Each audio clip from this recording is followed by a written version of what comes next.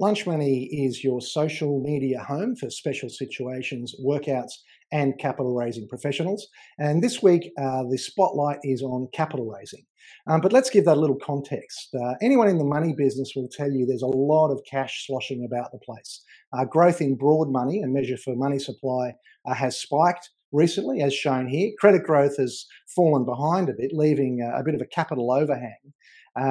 We all know where that money's come from, of course. The Australian Government Treasury said in May that 291 billion had been spent on pandemic relief, one form or another, and that was as at May. The stimulus comes off the back of global stimulus. It's been arguably ongoing since the GFC. And since then, we've seen interest rates slide into zero, a process accelerated since the pandemic, of course, as you can see from this chart. If you ask me, this has caused a crowding out effect, meaning private investment has had to compete with free government money, distorting asset prices and impeding the necessary process of creative destruction. But that's just my hobby horse, and it's just a shout out to our regular insolvency practicing viewers and listeners. When interest rates are zero, money piles into equity markets, private, public, whatever you got, and the principles of ABC and TINA enter the equation. ABC is anything but cash, and TINA is there is no alternative. And if you think real estate's an alternative, then you didn't see what Kerry Stokes had to say earlier in the week in the Fin Review. He said that he warned that property asset prices are disconnected from fundamentals. And we've all been saying that for some time. Which brings us to mergers, acquisitions and IPOs. When it comes to deal value, the data supports the anecdote that this market is red hot. This chart courtesy of Pitcher Partners and a bit of Googling on the interwebs, but I do get that in your email, Pitcher Partners, thank you. And ditto IPOs. Here is a chart from First Advisors, and you can see that the blue numbers, which are the numbers for the first half year to June 2021, are almost as much as for the previous 3 years combined in value. Which brings us to this week's guest, Steve Moulton. Known to his friend as Maltz, but you can only say that if you know him personally. G'day, Stephen. How are you doing? Where are you? Good, thank you. Thanks for having me on, Nick. Is Maltz like an Aussie abbreviation, or has it got something to do with some sort of predilection to whiskey? No, it's just I don't know, whatever somebody calls you, Nick. Who knows why we have nicknames, but it's stuck for a long time. No worries. Just an abbreviation. Very good, very good. Now, you are the chairman of Danaher Moulton. You're also a non-executive director of Silk Logistics, the company that you recently floated and that you'll tell us a little bit about shortly. One-time director of Carlton Football Club, which would make a fascinating tale, I'm sure, another time. Tell us what's been keeping you busy this week. Well, as you said in the introduction, the M&A markets are just going gangbusters. The economy is awash with money, and there's lots of private equity money, venture capital money for startups, and the deals are flowing. So this week has been ridiculously hectic. I've completed 2 sell-side transactions, one on Monday night and the second on Tuesday night, and I'm trying very hard, in fact, as we speak, to complete the third sell-side transaction today, but it may not happen until Monday. The first transaction is a telco reseller, which was acquired by a listed company. Second transaction was medical devices transaction that was basically an acquisition by a private equity firm. And the third transaction we're trying to complete at the moment is a listed insurance broker acquiring an insurance broking business. Wow. And with a deal value all up of around about, for those 3 transactions, between 60 and 80 million, depending if you look at the terms of them, which is really the most fertile part of the market. And Pitcher Partners will tell you that sort of sub $100 million space is where it's all happening. Yeah, I mean, those sort of national accounting firms that have got their debt advisory departments and push around the emails, and Pitcher Partners, of course, being one of them. It does seem to be the middle market space that's red hot. You may have heard that ABBA are getting back together again, so I'm going to try and celebrate that. Certainly, money, money, money is the theme. Now, it's funny you mentioned those deals. Are they completed deals this week, or are they just deals entering your pipeline? No, those are two completed deals, and the third one we're trying to complete. We've signed, so it's basically PSC. It's already announced publicly, of course, and it's acquiring the business of Alliance Insurance Broking. Now, it's interesting. My wife SMS'd me this morning with an article from the Irish Times about someone in her in-laws' family who's doing a $300 million listing of a telco business. So I wasn't sure whether it was to make me feel inadequate or just to fill me in on family news from home. But it must be a hot space. So if these are deals that you're just completing, I mean that can't be your whole workload. You must have other stuff. Actually, to be honest with you, trying to get hold of you is nigh on impossible. I mean, luckily, it's been a big week, Nick. Yeah, I mean, I got you into the diary about 2 or 3 months ago, and I think I've spoken to you once since. So you have been flat out. Well, the problem has been, Nick, as you know, I've been involved in large firms. More recently, Gadens. Before that, Clayton Utz. I ran PwC Legal for a number of years, and anyone who's known me long enough would remember I spent 20 years at Mills Oakley. But to go into a small firm and then suddenly there's a real following because you've got expertise that comes out of the top tier and the mid tier, and it's about building a team. And I have a team of 3, including me, very good and experienced M&A lawyers. But right now, including the 2 that have just completed, we've got 14 transactions on the go, which is ridiculous. Normally there are 4, which means that we're all working around the clock because it's you're right in the furnace when you get into deal land. And anyway, if you don't like the heat in the kitchen, you should get out. So we're still going. It's interesting because as a lawyer, I mean, you take the heat a lot. I know that everyone likes to blame the lawyers, so their side likes to blame, their lawyers like to blame your lawyers. You know what I mean? It's like, so I guess that you're sort of under pressure to get the thing off your desk, but by the same token, obviously, everything has to be, 100% tickety-boo, so to speak. Yeah, well, look, it's about, I've been around a long time. It's just about taking a commercial and sensible approach. My favourite expression is never let a lawyer get in the way of a good deal. And sometimes they do and sometimes they don't. And it's about M&A is about risk allocation. So depending on who you're acting for, you're just endeavouring to minimise the risk. You obviously want to get the transaction done. You don't want there to be any comebacks. And a lot of these deals can be very complex, particularly from a legal perspective, because they involve more often than not accounting issues that lawyers aren't particularly skilled at, whether they're net debt calculations or working capital adjustments to establish what items ought to be in the balance sheet and what should be regarded as a net working capital adjustment and what shouldn't be. So it is complex. But nevertheless, it is about having your eye on what your client is trying to achieve, and making sure that you'll bust down doors to get your client's deal done, whether you're acting for the buyer or the seller. Yeah, I guess that things like those net working capital adjustments, you do hear about those, right at the death, getting in the way of deals completing.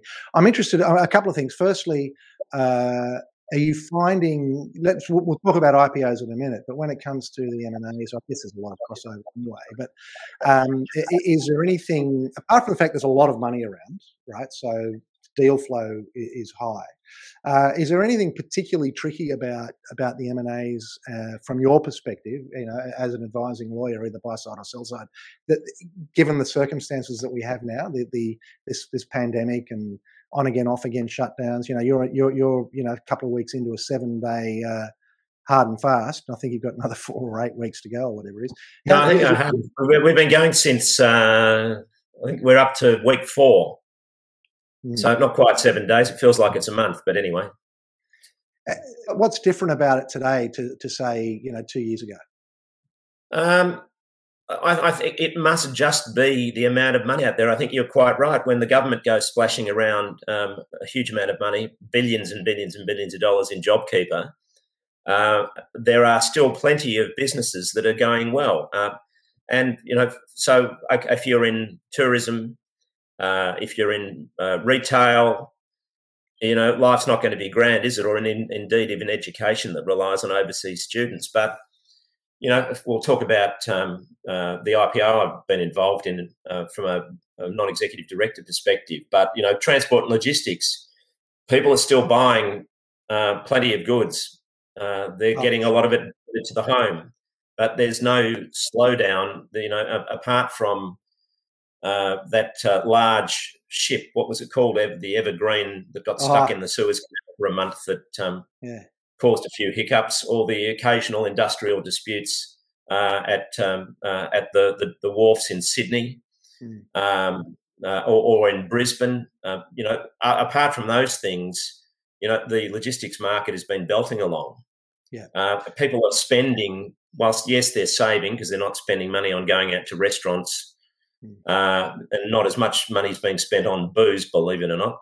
The reality is that a lot of businesses are still going amazingly well. It's hard to believe that people could even be talking about recession, because it's obviously not as significant a part of the overall economy as you might think. Yeah, I mean, look, we won't talk about that. I mean, the economy does seem to be booming. It doesn't make any sense to a lot of people. I think there's normally 5,000 insolvencies a year, and even not adjusting for the effects of pandemic, they haven't happened. So there has to be a backlog of those. But look, leaving that aside, it's interesting you mentioned tourism, and obviously one of the big sources of M&A activity is something like a succession planning. People in their 60s and etc. wanting to cash in their chips. I guess if you had a tourism business and you're planning on cashing in a couple of years' time, a couple of years ago, you'd be looking at a hard slog ahead of you. What seems to be the major source of deal flow? Is it that sort of thing, or is it private equity firms flipping? What do you? Look, I mean, it was interesting. I was just thinking about where most of our transactions are coming from. They've been from all over the place, from an IT business that was sold to a UK company late last year, to a sports data business sold to a large European and in fact a global sports data company. These ones I'm doing at the moment are sell side, and we've got a large, and one of the more interesting ones probably is we've got a large retailer that's currently going through a process, and it's challenging because they have something like 50 or 60 stores in Australia and some in New Zealand. It's fascinating to see the sort of the variety of things, but I think it has the fact that private equities has been involved in a number of those, or international buyers, suggests that they see good opportunity in the Australian market at the moment to acquire value accretive businesses.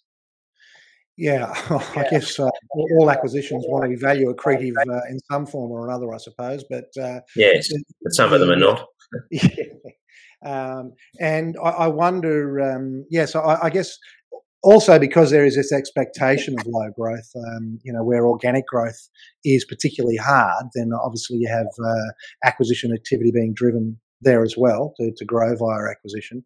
And of course, there's this weight of money issue as well. So you're doing on buy and sell side, and what are sort of some of the major? What are sort of, are there any war stories from the past 6 or 12 months that you've found instructive on the M&A side? War stories. I think interestingly, when you're dealing with a bigger, if you're on the sell side and you're acting for a smaller company and you're dealing with a major buyer or a private equity firm, they will tend to dictate how deals are to be done. So the classic line is, well, this is the way we've done it on the last 10 transactions. So so that if you want this deal to be done, you'll do it our way. And no doubt there are people who will just fold on that and not see the opportunity to negotiate certain things that are unreasonable. So I suppose we're we're seeing that kind of unbalanced type of approach where Big Brother is trying to dictate terms to Little Brother, but we've been quite successful in establishing that you actually can negotiate these deals because it's if they really want your business bad enough, well, there is give and take. So don't just accept that kind of bullish approach or bully approach, if you call it. On the, I mean, I guess if you're acting for a seller, given what you've just said, if you're acting for a seller, there are more buyers around, presumably. Now, I know that any matters that have crossed our desk, you're not the only one looking at them. And so does that put you in a stronger position? I mean, you mentioned don't be bullied, but does that put you in a stronger position as a seller in terms of negotiating those terms? Well, of course it does. And look at one of the most important parts in M&A is the term sheet or the non-binding indicative offer that you typically get to start with. And they, by their very nature, they're non-binding because the binding documents will be the actual transaction documents themselves. But typically what's happening with whether it's private equity or strategic buyers are looking to obtain exclusivity. And there will be terms in the agreement that will be binding, confidentiality typically, exclusivity, and just the jurisdiction. So there are those who will do what they can, buyers that is, to obtain exclusivity to lock you away. If you don't want to do that, you can go through a process, a little bit like this retail business that we're involved in selling on behalf of a large high net worth group. It's gone through effectively a beauty parade. IAMs have been sent out, data rooms been opened up when there have been indicative bids put in. And right now we're actually drafting the sale agreement, which will go into the data room, and then the bidders have been accepted for the purposes of going to the next round will put their bids in. So, look, it really just depends on the corporate advisor that you have, the deal people, whether they're an accounting firm or specialist advisors, will recommend that the way to maximise the value for the seller is to go through, a bid process or a beauty parade, as it's called, as opposed to negotiating directly with one particular party. Yeah, I guess, and you do have competing advice there, I suppose, because it suits some people to advise you in one particular way. I guess the advisors want to advise, and sometimes the principals on both sides of the equation just want to get on and talk turkey. Listen, let's talk about IPOs. You were involved in July, and I'm sure for a lot longer before then, in the IPO of Silk Logistics. Is that like? It was a pretty amazing experience. Just only briefly in relation to Silk Logistics Holdings, I've been involved one way or the other with the company since 2013, and basically I acted for the management team in a management buyout. Did the introduction of a high net worth individual, a high net worth family that's well known who invested in the business along with the four senior management team, and they acquired this business for not a great deal back in, I think it was February 2014. A number of transactions along the way that saw two of the founders be bought out, as well as the high net worth family were bought out a number of years ago. And via the introduction of I was a hedge fund from Hong Kong, call it a private equity firm, that significantly exited during the IPO process, and back in July of this year. So it's an amazing story of success in a way, Silk. And back when the MBO happened, it was $70 million of turnover, and we've just released FY21 results, and I think it was around 320 million. Indeed, the EBIT, the final EBIT number, and the revenue exceeded the prospectus forecast. Notwithstanding, obviously, the prospectus was only a month or thereabouts before the IPO itself, but nevertheless, it's always good to come in at a number equal to or better than the forecast.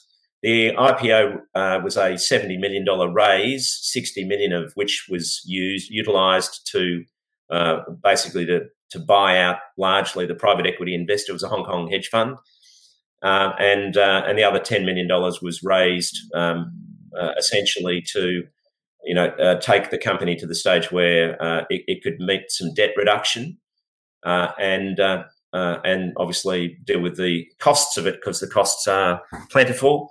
The advisors that we had on it were 333 Capital, which is part of the KordaMentha Group. Yep. The brokers were Morgans and Shaws. The accountants were PwC. Obviously, the auditors are Deloitte. PwC advised on the deal, and Gadens acted in the IPO. Right. And look, it was a fascinating experience. I mean, I don't put myself up as a typical ECM lawyer who tends to specialise in that area. I've done a number of backdoor listings in the past and been involved in an IPO previously, but it was a case where you needed a branded firm, and a former partner of mine when I was at Gadens did a fantastic job, a guy named Joel Rogers, who was ex-K&L Gates before Gadens. So we were very happy with the way the process worked. Some interesting stories from a broker perspective. I think that we probably would have hoped to obtain a better multiple, of EBIT for the purposes of the pricing of the IPO. And interestingly, in the end, there's the tension between getting enough interest and getting the price right. And I think probably the price at $2 a share was the right price, and it's been trading variously around the sort of the 230 to 245 mark. In fact, I don't know, it was up today by about, I think it was trading at about $2.40 or thereabouts today. Yeah, I mean, look, I've just I've got to put my glasses on here. I was on IPO Watch a little bit earlier, which lists all the IPOs for the year. Silk Logistics opened at $2, obviously, as you said, 8 times EBITDA.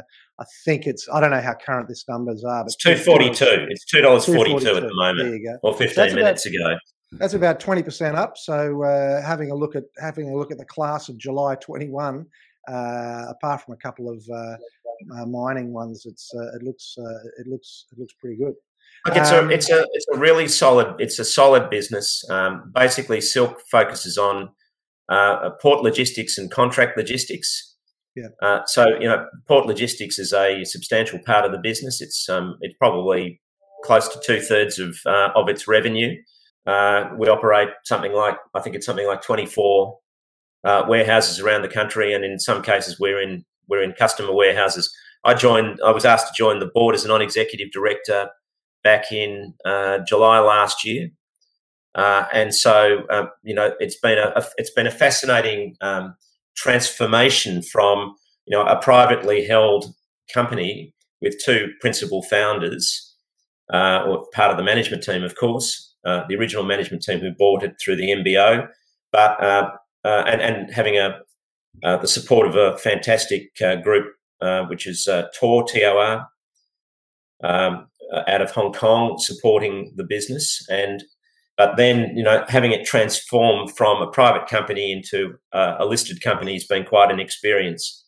Well, it sounds like quite the journey. It's like you said that you were involved in 2014 when it was an MBO. Have there been acquisitions along the way, or is that growth from 70 million to 320 million been all organic? No, there've been 3 really significant acquisitions, and they all happened in 2018 and 19, which I did when I was at Gadens.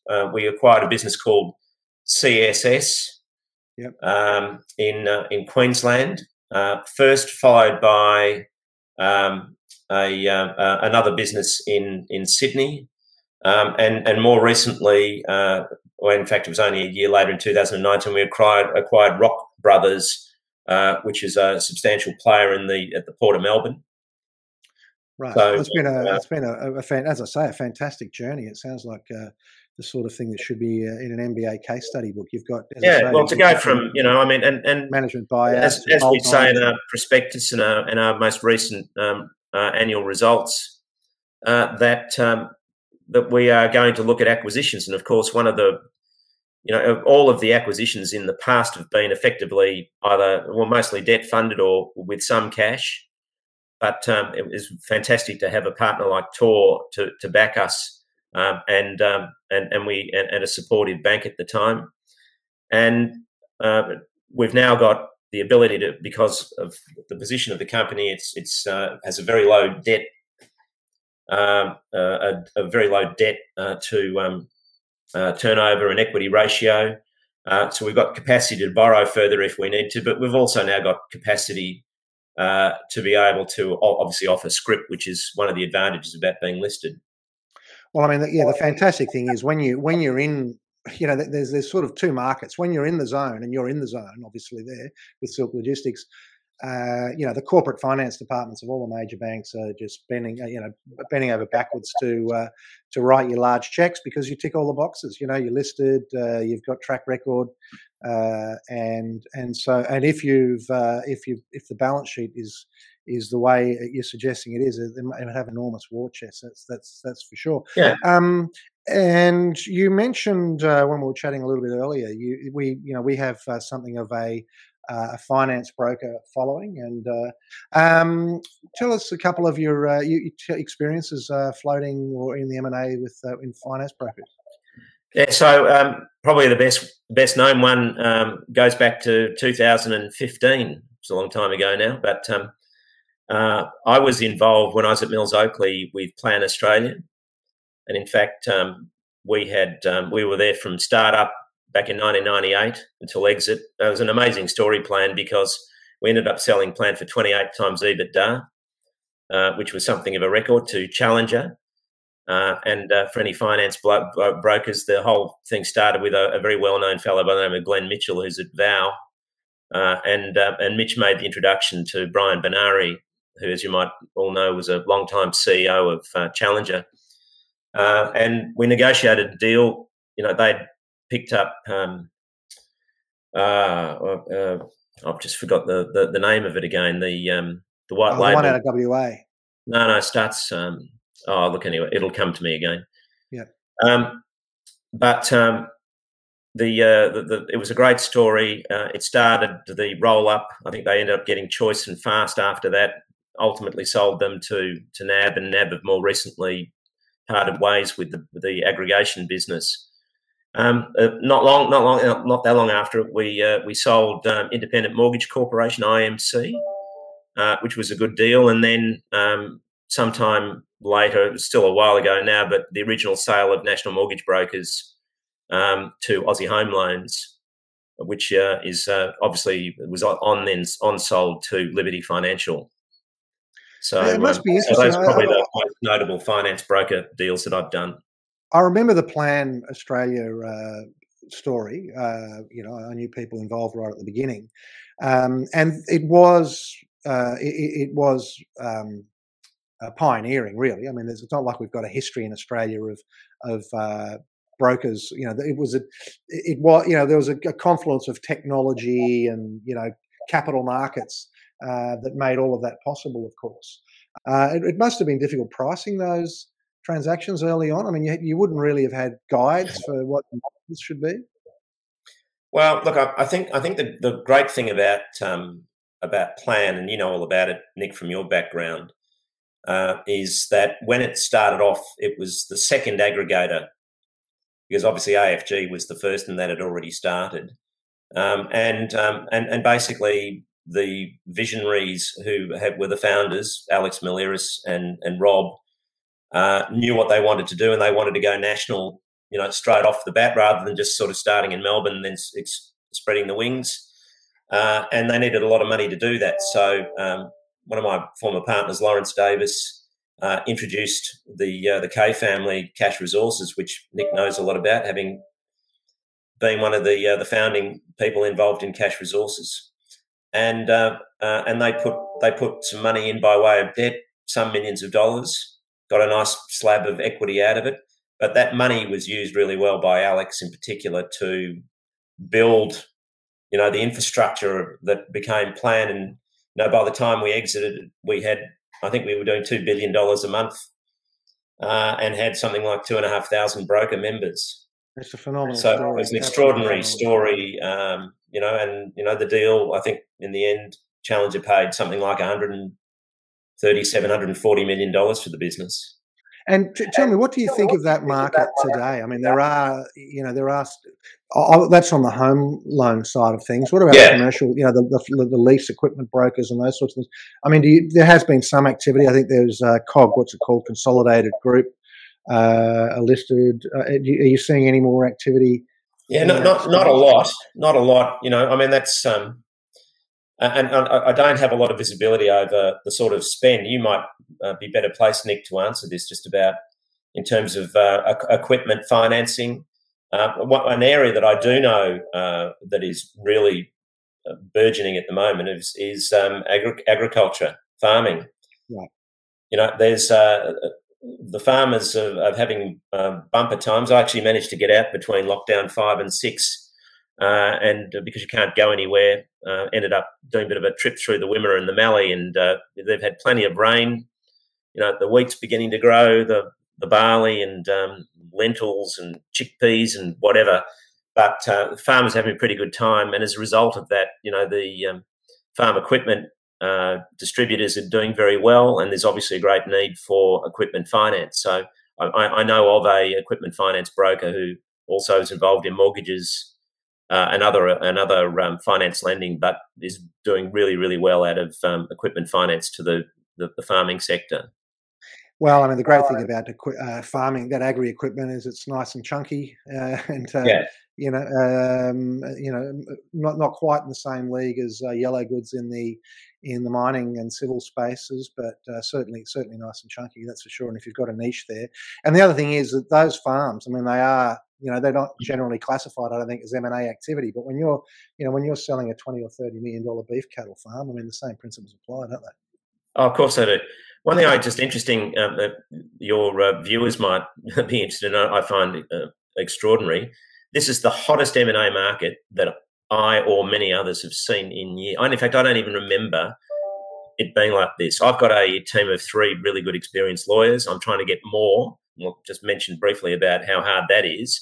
And we've got 14 transactions on the go at the moment. That's ridiculous. And the pipeline for transactions over the next 3 to 4 months is continuing to grow, and I'm glad they're not arriving right now. Although, as I said, fortunately, I'll be able to get rid of 3 off that list this week. But one of the other my producer told me to turn off my email because the notifications keep going. But I think it's your email. You're getting. Oh yeah, no, probably is. I'm sorry. The deals just keep flooding into your inbox. As we speak. Don't worry about that. Email okay. Since I've been here, so sorry about that. But no. I don't know how to turn it off without not hearing you. But one thing that is extraordinary and I find amazing is the drain of young legal talent who are heading overseas again.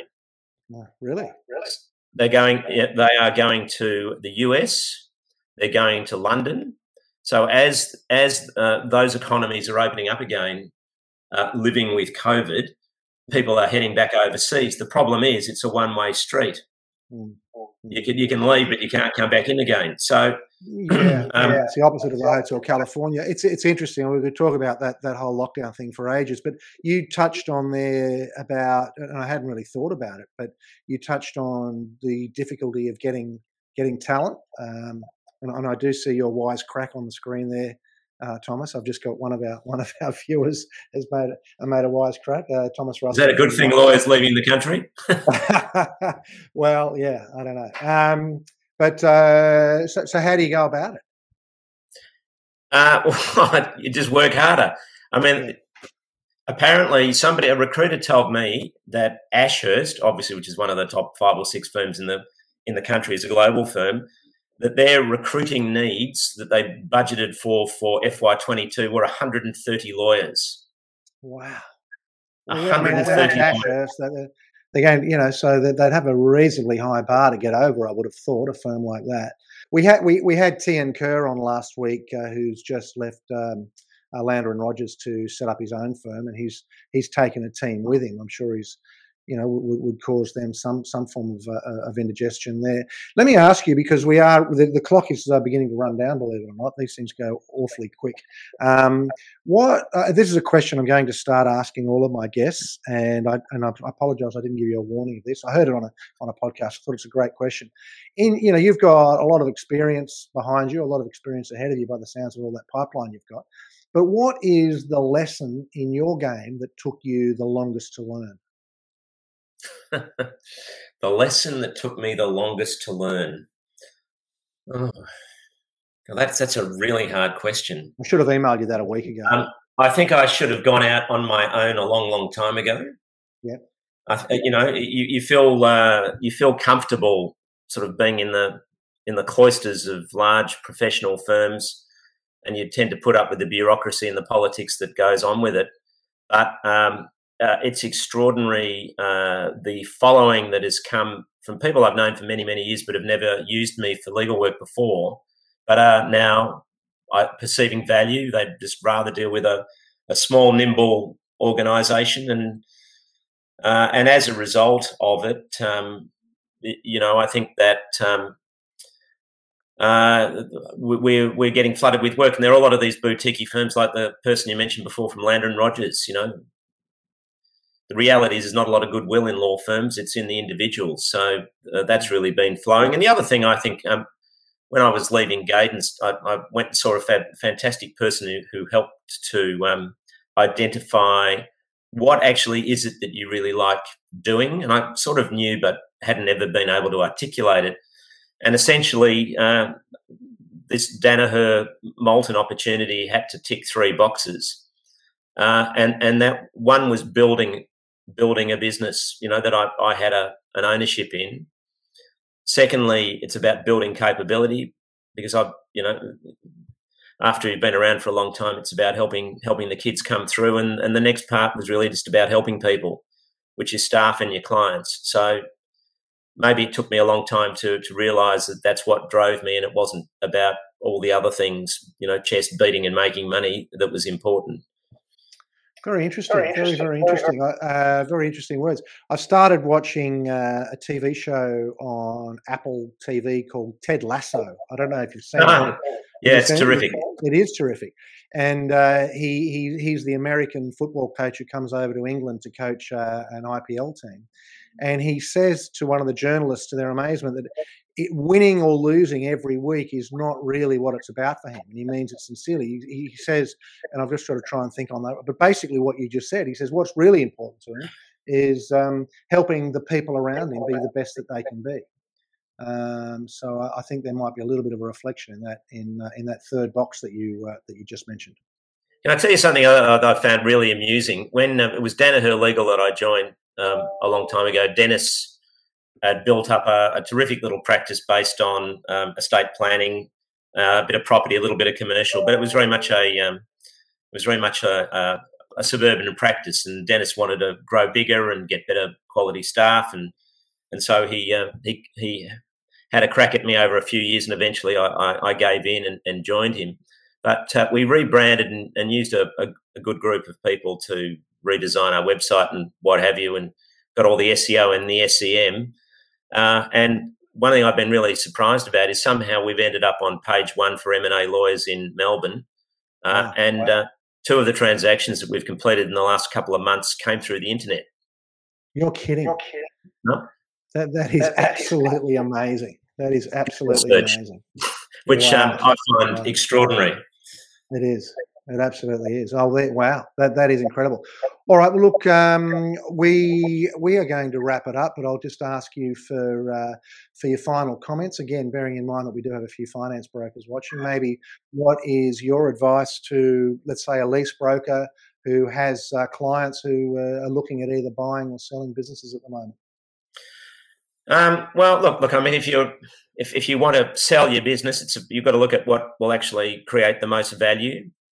I recall there was a mortgage broker, for example, who was doing a budget coaching way back in mid 2000s, and I said to him, "You're mad. Why don't you create some value in your business and try mortgage management?" So this was before the GFC, and mortgage management then obviously sort of vaguely disappeared. But if he ever wanted to sell that business, today, he'd get some really good value out of it.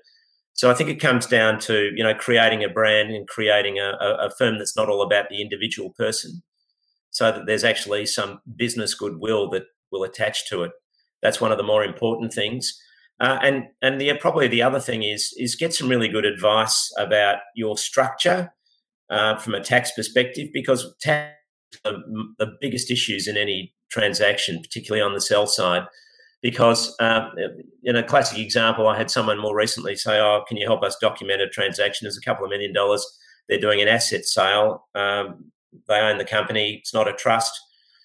And I said, "Do you realise that you'll pay twice as much capital gains tax as you would if you sold the shares in the business rather than its assets?" And they said, "No." I said, "Well, if you sell the shares, you'll only pay capital gains tax on 50% of the gain." So, that's a really important thing to understand. Is your structure the right structure? Is it set up well to create the most value in terms of business goodwill? And those are probably the most important things to think about. All right, well, fantastic. Well, Stephen Moulton, thank you very, very much for joining us. It really has been an honour to have you on, given that, as I say, you're a very hard man to get hold of for this sort of thing, because you're so busy doing the things that make money, I guess. So thank you very, very much. Thank you to all of our listeners and our viewers, and thank you also to those of you who take the time to listen to our podcast. If you are a podcast listener, do remember to give us a rating. 5 stars would be wonderful. And it is, of course, a reminder to share, like, or subscribe on YouTube or Apple Podcasts or Google or wherever you are. Thank you very much once again for joining us, and looking forward to catching you all again next week. Cheers.